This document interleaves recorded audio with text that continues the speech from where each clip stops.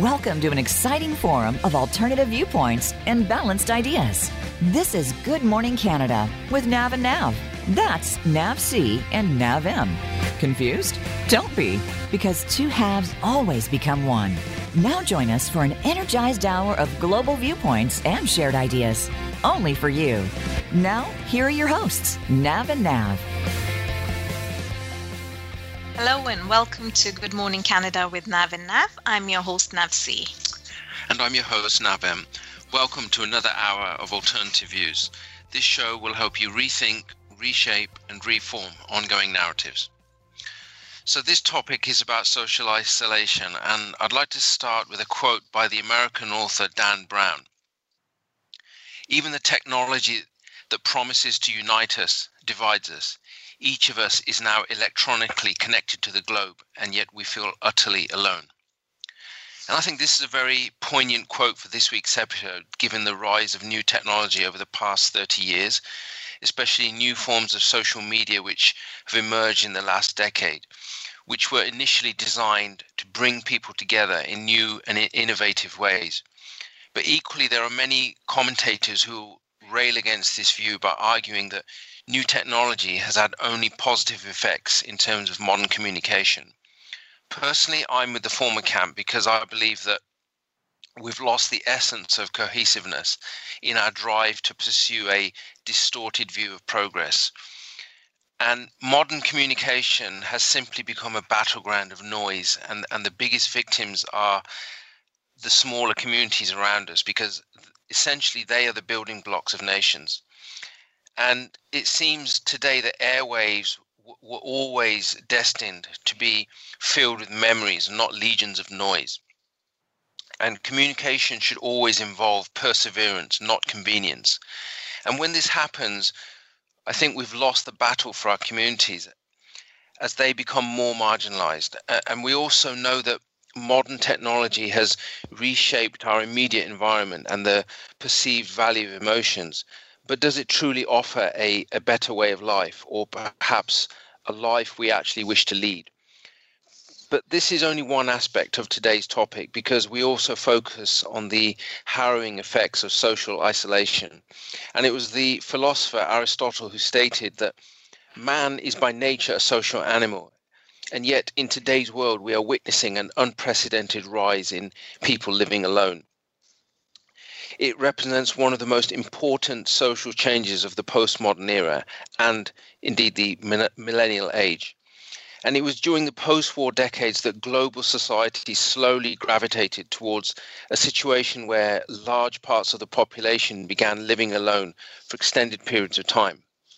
Today, however, living alone is prevalent among advanced industrial countries, where now we see it's common to see single-parent units accounting for more than 40% of all households across Scandinavian countries such as Sweden and Finland, and approximately 1/3 of households in Germany, France, and the UK, and approximately 1/4 of all households in the United States, Canada, Spain, and Japan. So in terms of a roadmap for today's episode, I'll continue with an introduction to the concepts of social isolation and introduce some figures based from recent US surveys. And then NavC will explain the various meanings of social isolation, loneliness, and solitude, and also the effects on physical and mental health for individuals. And then in the next segment, we'll focus on a very unique form of social isolation, which actually originated in Japan, and it's known as hikikomori, where young and older adults shut themselves away from society, living a very reclusive life with virtually no human contact, apart from the parents who provide them with food and shelter. So we know that loneliness can affect people of any age and background, from an older person mourning the loss of a life partner to a young person who feels isolated from their peer groups and close friends. And as societies evolve over time, economic and technological advancements increase the risk of loneliness. And we can see this from flexible working hours, the introduction of remote working and solitary work practices, and also a shift towards online shopping. And in addition, people are also living longer, but not necessarily experiencing a better quality of life to match those longer years. So it does appear that human contact is regressing from our lives because we interact with goods, services, and public utilities all online rather than face-to-face contact. In local communities too, there are people who will go for days or weeks without seeing friends or family members. And it's this loss of social contact which erodes and damages our sense of humanity and the long-term health and well-being of society. And in a recent report published earlier this year in January 2020 on the state of loneliness in the United States, it provided a unique insight into the impact of loneliness in the modern workplace. And it was entitled Our Loneliness and the Workplace, and it was carried out by the global health insurer Cigna. And the survey used a loneliness scale originally developed by UCLA to establish the level of loneliness among respondents. And the scores range from 20 to 80. And people scoring 43 were considered to be lonely. And from that, a higher score suggests a greater level of social isolation. And the survey revealed that the average loneliness score in the US is actually 44. And what this suggests is that loneliness is a key factor affecting the majority of Americans, creating serious long-term health problems. The survey also revealed something remarkable about loneliness in younger generations, in that the younger generation is actually more lonelier than the older generation. And the survey also found that working excessively or too little even created factors leading to loneliness, suggesting that the work environment has an important effect on social relationships. But overall, the survey showed that social connection, or the lack of it, is now considered a major determinant of one's health, and it sheds new light on the common perception that this problem was always limited to older adults, because it actually affects people of various age groups. But up until this point, we've used the terms loneliness and social isolation interchangeably. But while the two are similar, they don't necessarily mean the same thing. So, for instance, a person could be standing alone in a large, unfamiliar crowd, but that doesn't necessarily mean that they are socially isolated. So isolation or social isolation is an objective state whereby the number of contacts a person has are very few, whereas loneliness is a subjective state, and it's unique to each person. So despite these different meanings, both experiences can be very painful and harmful to each person. So at this stage, I'll hand over to Anavsi, who will begin to examine the three interrelated conditions: being alone, isolation, and loneliness in much more detail. And she'll begin with a brief description about how each condition serves us and its meaning. Thank you, Navem. I would like to start with social isolation, as in, what is social isolation?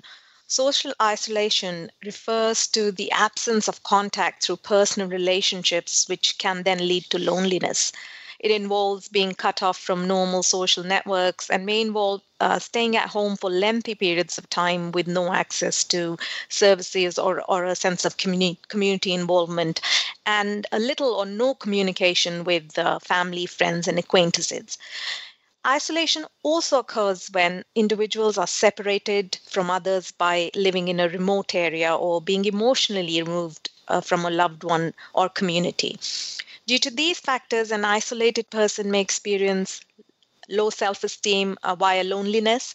Over time, an individual may develop social anxiety, depression, or other mental health concerns. There are many factors which contribute to social isolation, such as loss of social mobility, unemployment, health issues, and long-term illness. Also, people may be prevented from leaving their houses and making contact with other members of society due to disabilities, transport issues, economic struggles, or domestic abuse.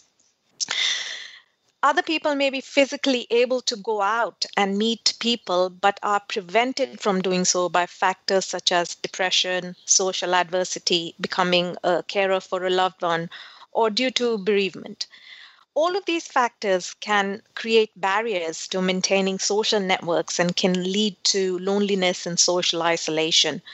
So, what are the characteristics of social isolation? A person may be experiencing social isolation if they avoid social interaction due to shame or depression, spend extended period of time alone, experience social anxiety fears or fears of abandonment at the idea of social interaction, have only limited or superficial social contact, have lack important social or professional relationships, and develop a sense of distress and loneliness. Now, what is emotional isolation and how does it differ? Emotional isolation is the inability or unwillingness to share one's emotions with others due to a sense of detachment or numbness, which results in individuals being reluctant to discuss anything except mundane matters. Emotional isolation may arise from social isolation. A person may feel emotionally isolated despite being part of a social network. Even though relationships are necessary for our well being, they can trigger negative feelings and thoughts. Hence, emotional isolation can serve as a defense mechanism to protect a person from further distress. Someone in a close relationship can experience emotional isolation because one or both partners could be feeling alone within the relationship rather than being supported and valued. Infidelity, abuse, and other trust issues are very good examples which give rise to such feelings. This brings us to loneliness. And what is loneliness? Loneliness is a universal human emotion that is both complex and unique to each individual. There is no single cause, prevention, and treatment for this potentially damaging state of mind, and it can vary significantly. For instance, a lonely child struggling to make friends at school has a different experience from an older lonely adult whose spouse has recently passed away. So, loneliness can be described as a state of solitude or even a state of mind, and the experience is usually felt more than once a week. This brings us to solitude and what it is. Solitude refers to the state of being alone. It differs from person to person. Some people require more solitude than others. For example, introverts enjoy spending time alone and can feel exhausted through the social interaction process. However, extroverts need more social interaction to feel appreciated and wanted. We should also remember that spending time alone is not necessarily a bad thing, because solitude can be healthy experience because it allows individuals to reconnect with their inner feelings, which is very, very important. Now, it is important to see what we can learn from loneliness, isolation, and solitude, and see if there are any commonalities between these three conditions. So we've already discussed that solitude refers to a state of mind about being alone, whether perceived or real, while isolation is a lack of social relationships or emotional support. While loneliness is a craving for social contact, often linked to feelings of sadness and emptiness. As we can see, solitude, isolation, and loneliness are similar terms but with different meanings. Now we would like to look at the role of gender in isolation. The role of gender in isolation is complex and difficult to accurately predict because social and cultural factors vary on a country-to-country basis.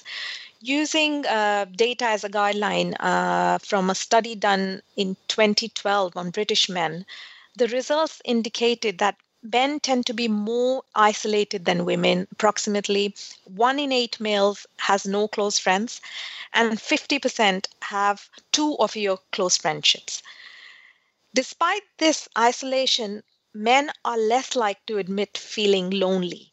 A 2012 study found men were more socially isolated than women. However, women and men reported similar satisfaction with their social support network. The study suggests the variation is due to gender socialization. Other research suggests that the presence of stubborn masculinity and it can dictate restrictive norms about how men think and feel and can play a role in male isolation. Western cultures often portray men to be tough, even at the expense of emotional connection. Therefore, men may be reluctant to admit that they are lonely for fear of showing vulnerability. Homophobia can deter men from seeking out friendships with other men. Also, sexism can cause them to devalue friendships with women. Similarly, cultural and social factors can also isolate women, especially if they represent a minority at a work or a school environment. Research consistently reports that motherhood too can be very isolating. In most families, child rearing disproportionately falls to the women. Recovering from childbirth can further isolate women as can the demands of a newborn child with breastfeeding, the logistics of bottle feeding, and the physical challenges of traveling with an infant or a very young child. A person's gender may be at risk, may be a risk factor for isolation when they do not identify with the dominant model of gender. People who are gender fluid or non-binary may feel isolated or lonely, especially when people around them do not accept or understand their gender. Now, this brings us to what are the health risks of social isolation, mental health being one of the biggest. So isolation can increase the risk of mental health issues such as depression, dementia, social anxiety, and low self-esteem. Isolation and mental health issues feed into a vicious cycle because an individual might develop depression because of intense loneliness. They feel even more isolated because of their depression. And extreme isolation can have disastrous effect on mental health. By nature, humans are social creatures and with an innate need for human contact to thrive as a species. Negative effects on mental health include worsening depression, anxiety, mood disorders, and cognitive decline. The same scenario applies to infants who receive inadequate physical contact and inmates held in solitary confinement for extended periods of time. They may experience hallucinations, insomnia, and post-traumatic stress syndrome. Some of the main health effects of isolation and loneliness could also be higher levels of stress hormone and inflammation, heart disease, including high blood pressure, heightened risk of developing a disability, chronic pain and fatigue, increased vulnerability to chronic illnesses such as type 2 diabetes, chronic illness such as degenerative mental illness or cancer. Social isolation may even increase one's risk of premature death. According to research carried out in 2019, article for Medical Journal, the health risks linked to loneliness and social isolation are compared to the dangers of smoking and obesity, increasing risk of death up to 30%. Feeling alone increases the risk of death by about 26%, while social isolation and living alone increases mortality risks by 29% and 32%, respectively. So this brings me to the end of my piece. Now I'm going to hand back to Nav M, who will discuss a unique form of social isolation in Japan, a phenomenon called hikikomori. Thank you. Thank you. So Navsi has just provided a brief overview of social isolation, loneliness and solitude, and possible physical and mental health outcomes. And one of the main points established is that social isolation is a global problem that influences the health of individuals across their lifetime from childhood to adulthood. Also, it impacts both individuals and family systems. So the risks of social isolation influence not only who you are, but also where you live geographically. And certain social and cultural environments foster social isolation, while others promote community contact and a sense of mutual support. So at this point, we can examine social isolation from an alternative perspective by focusing on a unique and challenging phenomenon in Japan, which has been reported since the early 1970s, and it's called hikikomori. And this is a severe form of social withdrawal, originally described and prescribed in Japan, but recently reported in other countries too. Now, Japan is also unique among other major advanced economies of the G7 because it's experiencing what's known as a super aging society. According to figures from the World Bank over the last decade, Japan's population has aged dramatically to the point where more than a quarter of the Japanese population are now 65 years and older. And population growth has now reversed, and with almost 30% of its population classed as elderly inhabitants, Japan is now classed as the oldest country in the world. However, what makes matters worse is the aging population coincides with a decrease in total population due to a falling birth rate. And the main reason for this is that Japan's fertility rate has been at historically low levels for decades. So the consequences are quite stark. A rapidly declining birth rate, and what we see from this is a burgeoning elderly population, which will require vast amounts of medical intervention and treatment. And because the number of young people are simultaneously decreasing, there simply won't be enough people to take care of the seniors in Japan. So this is the backdrop for our next section on hikikomori. So let's take a closer look at this unique phenomenon. But first, let's start with a very brief context. So from the period 2000 to 2015, the percentage of men in Japan who have never married has doubled from 13 to 26%. Also, the number of older adults living alone has almost doubled from 3 million to 6 million, according to recent figures published by the Cabinet Office, Government of Japan in 2019. So why is the Japanese population decreasing, and why are young people not starting families? Well, the answer to this is deeply rooted within the structure of Japanese society. And we've seen news articles over the last 2 decades or so, and they focus on the high levels of depression in Japanese society and also Japan's high suicide rate. But more recently, the term hikikomori has gained acute media attention over the past decade. And hikikomori is a term describing people who shut themselves off from society and live in a very solitary lifestyle, often for several years. However, health professionals and psychologists don't actually classify it as a depressive order. And hikikomori individuals stop going to school, they cut off contact with other people and society and begin to spend their lives inside their house, seldom going outdoors. Many never leave their own room and communicate with their parents only through their bedroom door. And the hikikomori are able to maintain this lifestyle for a long period of time, often with the help of their supporting parents, mainly mothers. However, the detailed picture of this type of social isolation, is not fully understood because it's closely tied with structural problems within Japanese society. And it also weakens family relationships, close friendships, and social participation among the young and old populations in Japan. So let's look at a definition of hikikomori. It refers to those young people, usually males, that have totally cut themselves off from society and are sometimes even cut off from connections from family members, and they stay in their rooms for at least 6 months.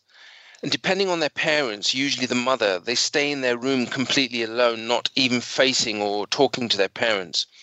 And in the typical scenario, the mother, in principle, does not condone her child's behavior, but will continue to leave food outside the bedroom door to keep her child alive. And some people have viewed this as a way of supporting this reclusive lifestyle. But in certain cases, individuals have also been known to stay alone in their room for 3 to 4 years consecutively without meeting or facing people because they're afraid of contact with the real world.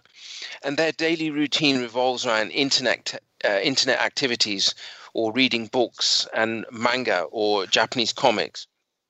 And the researcher Andy Furlong published a paper in the journal Sociological Review in 2008, and he classifies hikikomori into 5 different categories. The first is the psychologically impaired. It's those young people that require psychiatric intervention. The second is otaku, which is the Japanese word for a derogatory word for nerd. Example, someone who spends a lot of time reading manga and playing video games. The third category is alternative scene. This refers to those people searching alternatives and refusing to conform. The fourth category is the isolated, young people or young lonely people who try their best to seek social relationships. And the fifth is the anxious traveler. It's those young people dealing with difficult transitions. Example, the transition from education to occupation. But while it's true that a majority of hikikomori can be classified within these 5 categories, there are many kinds of hikikomori, those who do not fit into these particular classifications. And one good example are caregivers. And the truth is that hikikomori are young, isolated adults with an acute fear of society. And the tragedy is that many are highly intelligent and talented people who shun society because they need to stay in their rooms and feel this need to protect themselves. And according to research carried out by the Japanese cabinet, the average hikikomori is now around 30 years of age, and 60% of hikikomori are usually men, and 40% become reclusive in their early 20s. The expression hikikomori is derived from 2 verbs, hiku meaning pull or draw, and komoru, which means hidden. Therefore, hikikomori forms a word meaning to pull back or withdraw, and it's become a definition to describe youth that have essentially withdrawn from society and also to define the phenomenon as a whole. So right now we're coming up to a short break, and we'll continue our discussion in the next segment. There'll be much more to come. We'll see you very shortly.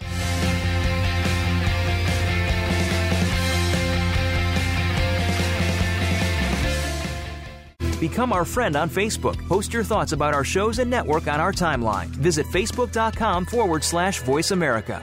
The Voice America Live Events channel is here now to showcase your corporate, individual, or organization's live event. Visit voiceamerica.com/live events to see all of our past live events and find out more. Whether it's a multi-day conference, special speaker, or single-day event, we've got everything to make your event a success. We can do a few hours or a few days. For more information about taking your event to the next level, call Jeff Spinard at 480-294-6417 or email info@voiceamerica.com. Again, that's Jeff Spinard at 480-294-6417 or send us an email to info@voiceamerica.com. Voice America is where you are and where you want to be. Join us around the globe as we broadcast live from some of the most interesting events available. Don't forget to view all our live events, including on-demand access to past events that you may have missed by visiting voiceamerica.com/live events.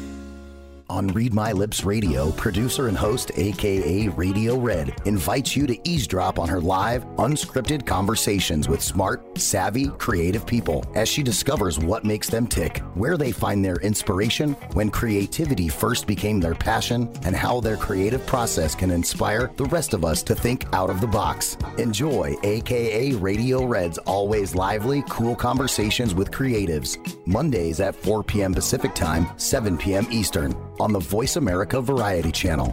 Oh, how those lips can talk. Follow us on Twitter @VoiceAmericaTRN. Get the lowdown on guests, new shows, and your favorites. That's Voice America TRN.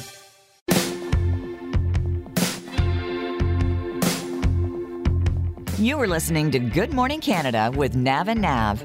To find out more about us and the ideas behind our show, visit our website at gmc-radio.com. That's gmc-radio.com. Now, back to Good Morning Canada.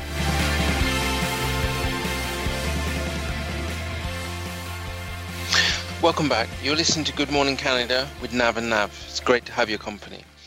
So in the last segment, we were discussing the definition of hikikomori. Now, let's take a look at the underlying causes of this unique phenomenon. Firstly, there's undue pressure from society. So within Japanese society, there's a huge amount of pressure from a variety of sources, and this includes pressure from parents by constantly pushing their child to study and work hard and to succeed in society, which all in all brings honor to the family. There's pressure from classmates, relatives, and neighbors through personal rivalry or perhaps economic comparisons. And children that are bullied in school for acting or behaving differently will often drop out of the education system for extended periods of time, and then it's very difficult for them to get back on track and back into the system. And what this does is it poses immense problems for a child's future, especially in terms of stress or anxiety. And the process of transition is often the hardest factor to come to terms with, because at one point individuals are studying to find a job and learning how to survive on their own 2 feet, and then suddenly they're cast aside with no focal point in their lives. So if we look at this from a different perspective, in the UK, many pre-university students take a year out to pursue leisure and vocational interests with the aim of broadening their perspective and perhaps gaining valuable life experience.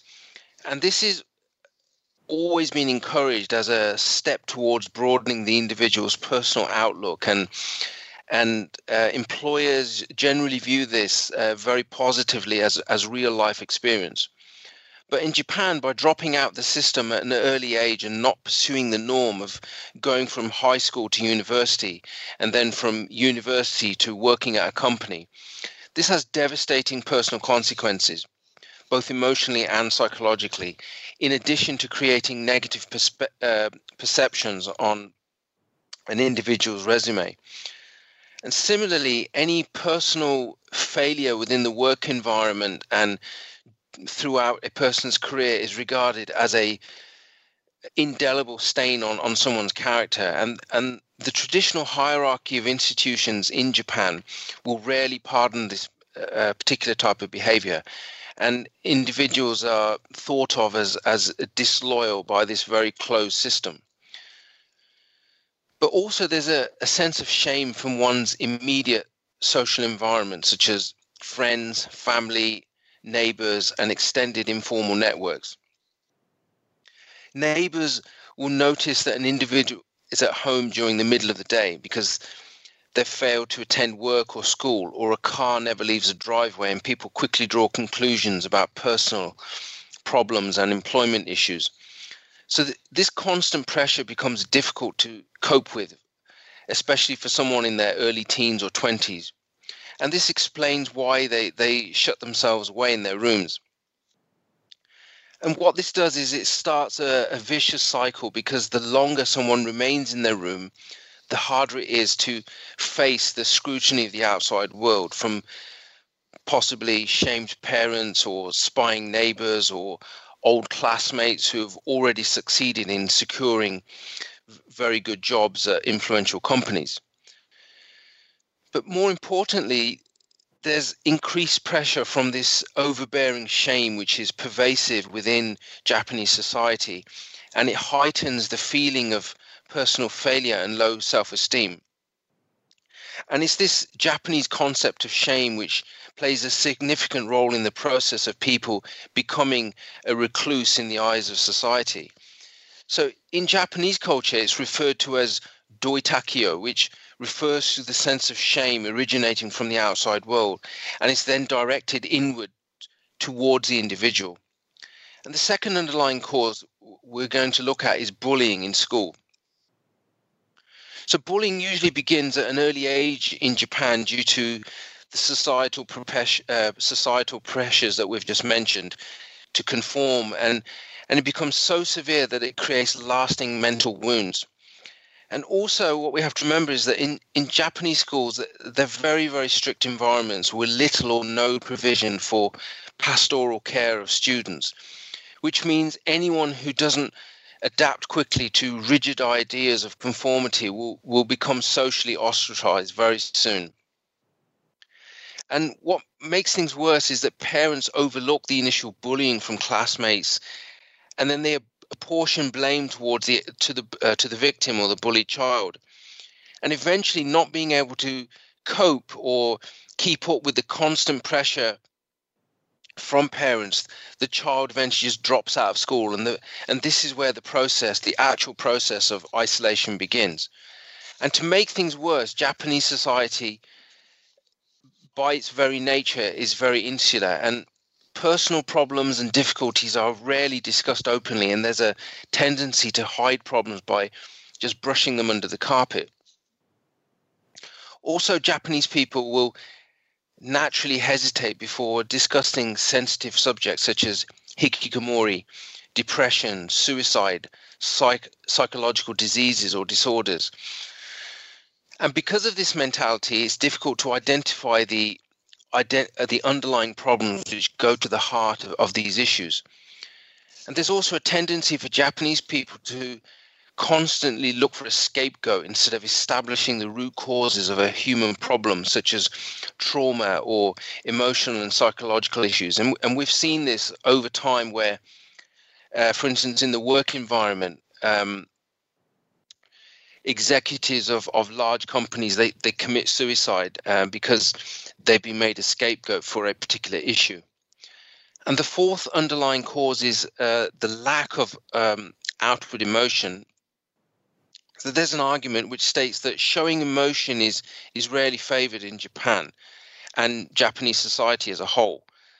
And a larger proportion of Japanese mothers, we see that they don't kiss or hug their children, and husband and wives rarely show any kind of intimacy at home, let alone in the public, which suggests a lack of affection and outward emotion in many Japanese homes.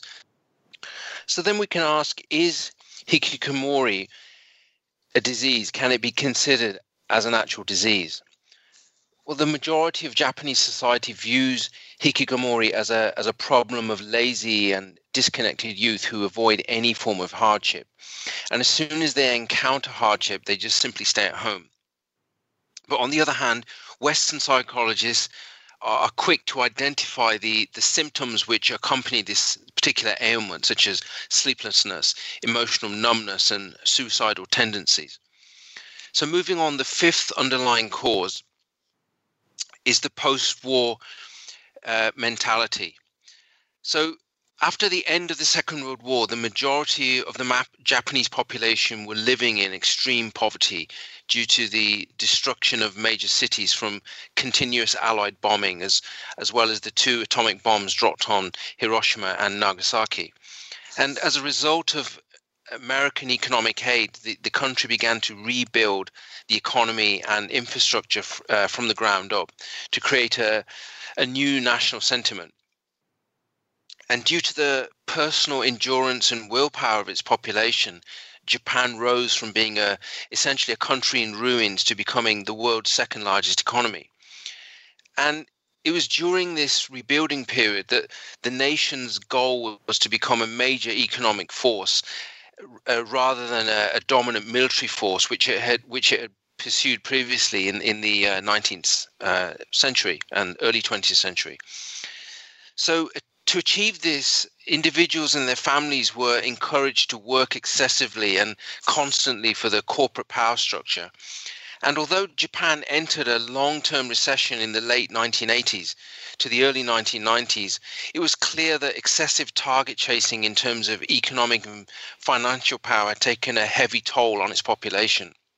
And that's where we started to see that suicide rates were at an all-time high, and many individuals had literally worked themselves to death. Now, when we compare this situation to postmodern Japan, we realize that the long anticipated goals of economic stability and growth had already been reached. And Japanese youth from the millennial era had completely changed their outlook on life. And the newer generation had observed their parents this ritual of the previous generation working themselves to the limit, and they saw very little reason to follow in the same regimented process, which was occupied purely with work.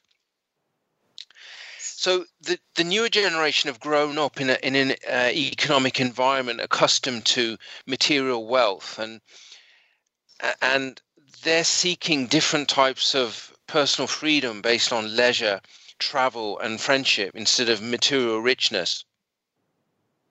Also, they identify with newer economic ideals based on convenience and leasing rather than struggle and ownership. So again, let's move on to the sixth underlying cause, which is the concept of AME. That's spelled AMAE. So loosely translated, the word AME means emotional dependence. And it's to the reciprocation of goodwill and understanding between two people. So from the context of Japanese society, it refers to a state of clinging on and being reliant on an individual. And from a parent-child perspective, one example could be a child exhibiting self-indulgent behavior, such as demanding attention or acting spoiled. So how is this concept of AME manifested? Well, it's expressed in the form of an infant clinging to its mother, and similarly the mother indulging the infant.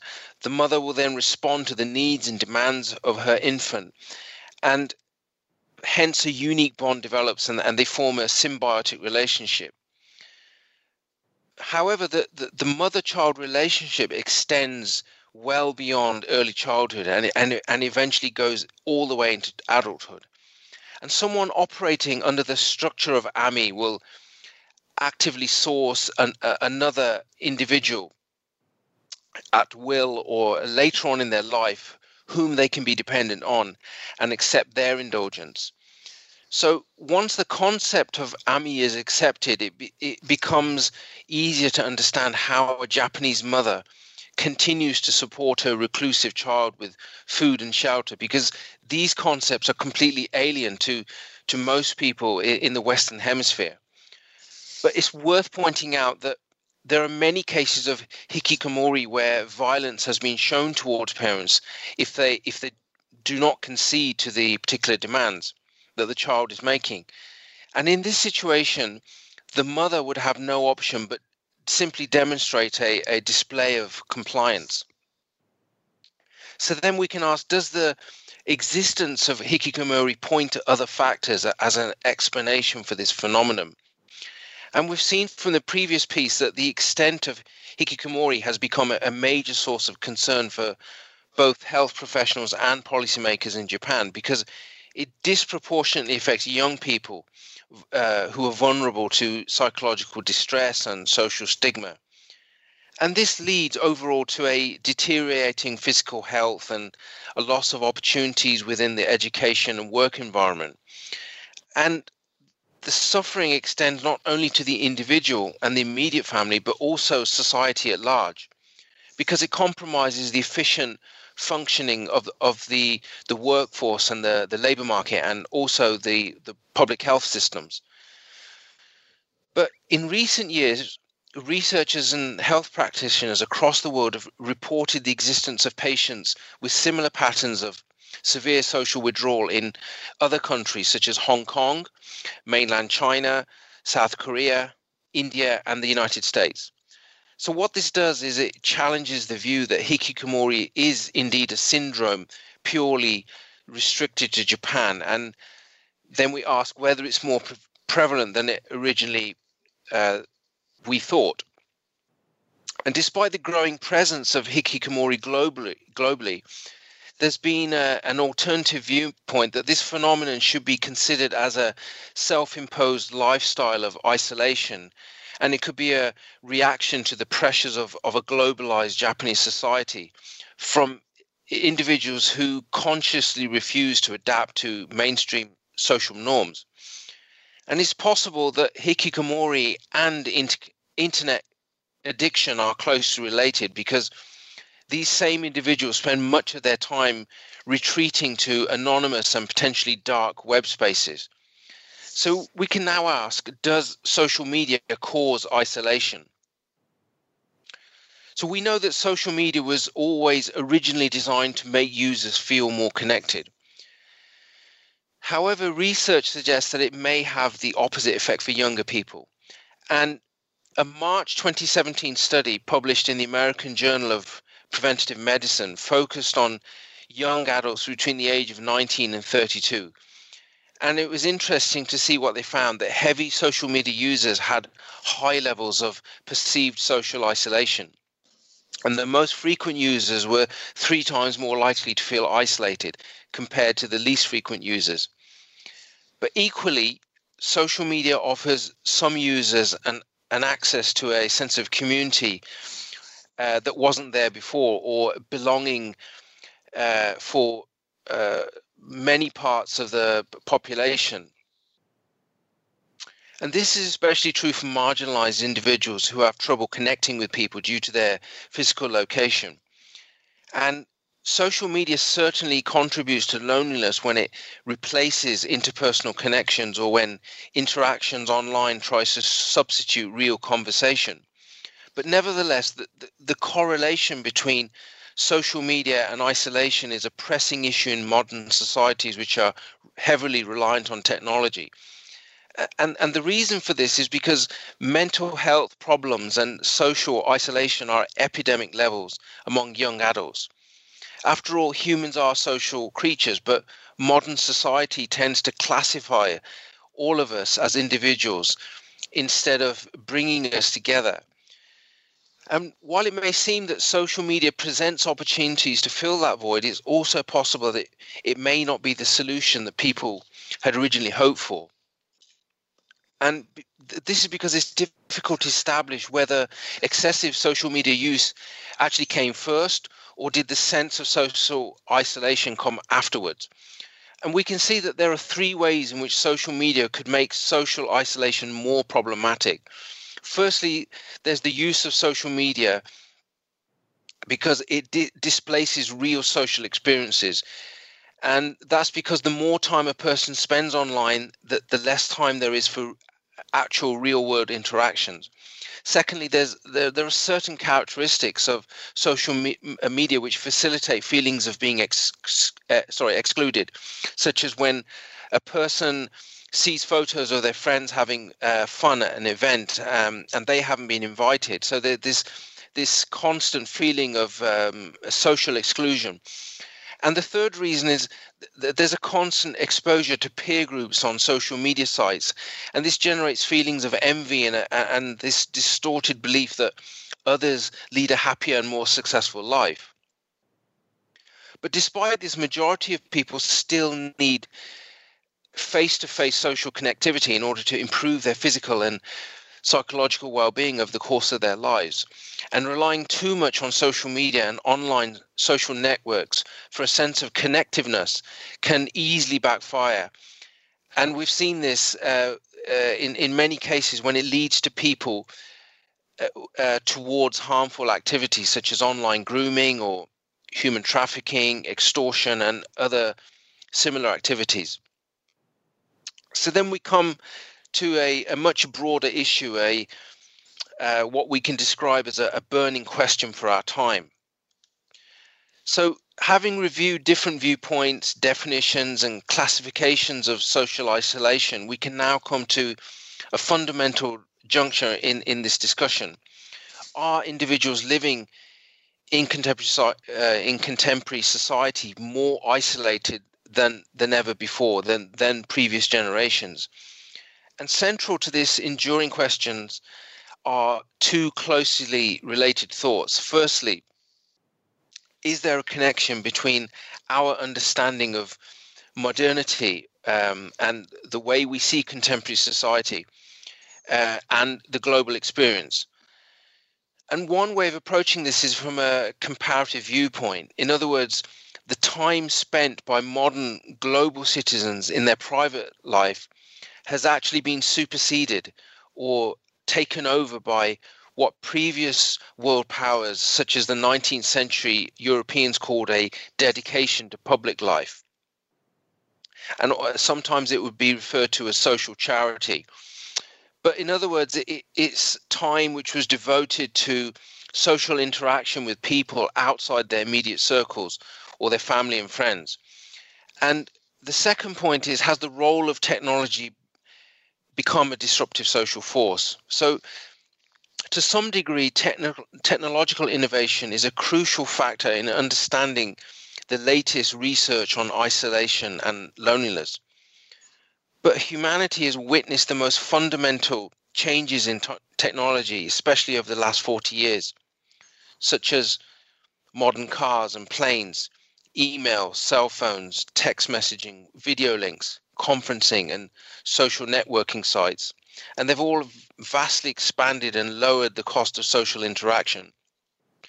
Technological innovation, new forms of social media have completely reshaped the ways in which global citizens interact with one another and the meanings that they derive from such relationships. And we can also see that technological innovation, it certainly provides useful insights into the relationship between social isolation and a more fragmented society. But does this necessarily imply that there's evidence of deeper social isolation? So, for instance, to examine this, we can look at this from the viewpoint of recent events in relation to COVID-19. And we've seen that there have certainly been costs of social isolation in terms of the loneliness which is developed from the recent events. So the rapid spread of COVID-19 and the subsequent social distancing restrictions, and in addition to the public health interventions, have contributed to an unprecedented crisis in the form of social isolation. And throughout this period, we've seen that the most at-risk population have been those adults aged over 80 years of age, and they've been faced with much higher fatality risk from the virus than the general population. And as documented earlier, the costs of social isolation are very high for individuals within the at-risk groups, such as high blood pressure, high cortisol levels, disrupted sleep patterns, cancer, and cardiovascular disease. And although social interactions and networks decline with advanced age, relationships forged later in life tend to be much better quality, featuring greater emotional closeness and less negativity than when we compare this with younger populations. So the impact of current social isolation policies may fall much heavier on older adults, and this compromises their ability to fight the infection. And we can see that the current period of social isolation would disproportionately affect the elderly population, whose previous social contacts occurred largely at community centres or places of worship, which are now mostly still closed due to the current crisis.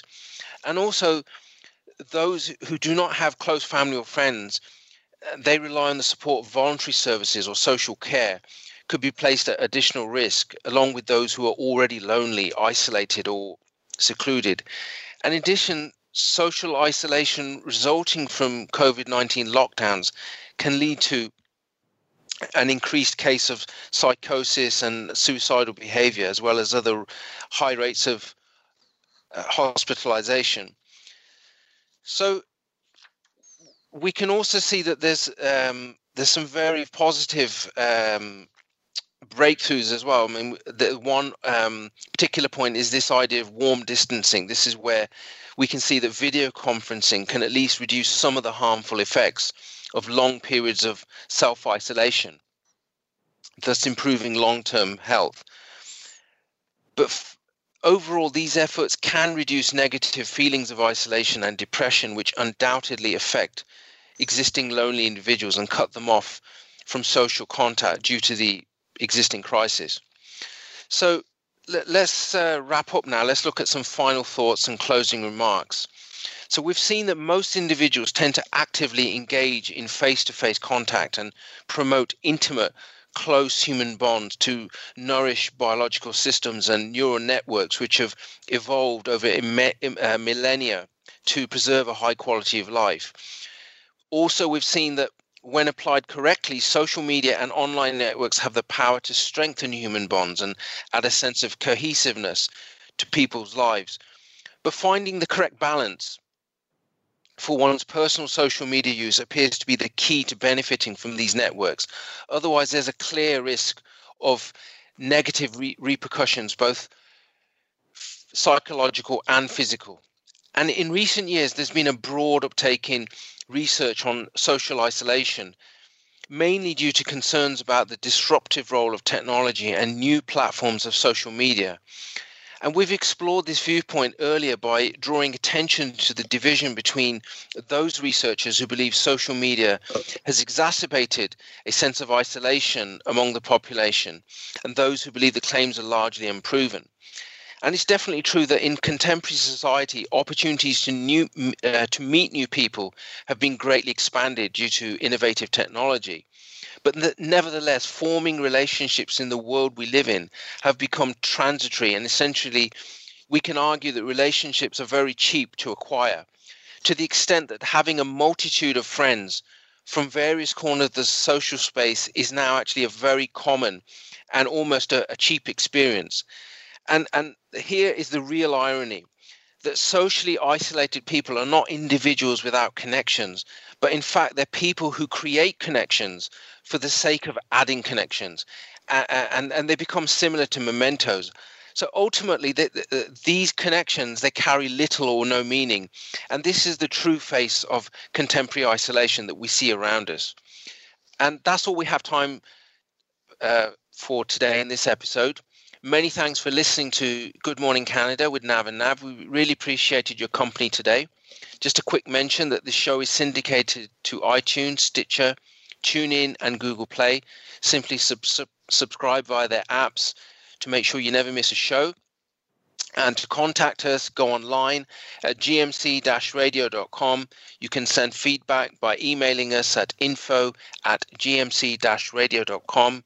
Please like, share, and comment. Connect via our social channels, Facebook, Instagram, and Twitter.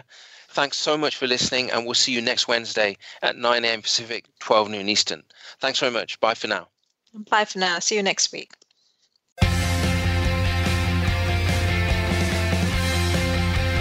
Thank you for listening to Good Morning Canada. Please join NAVC and NAVM for another great program next Wednesday at 9 a.m. Pacific Time and 12 noon Eastern Time on the Voice America Variety Channel. We'll see you soon.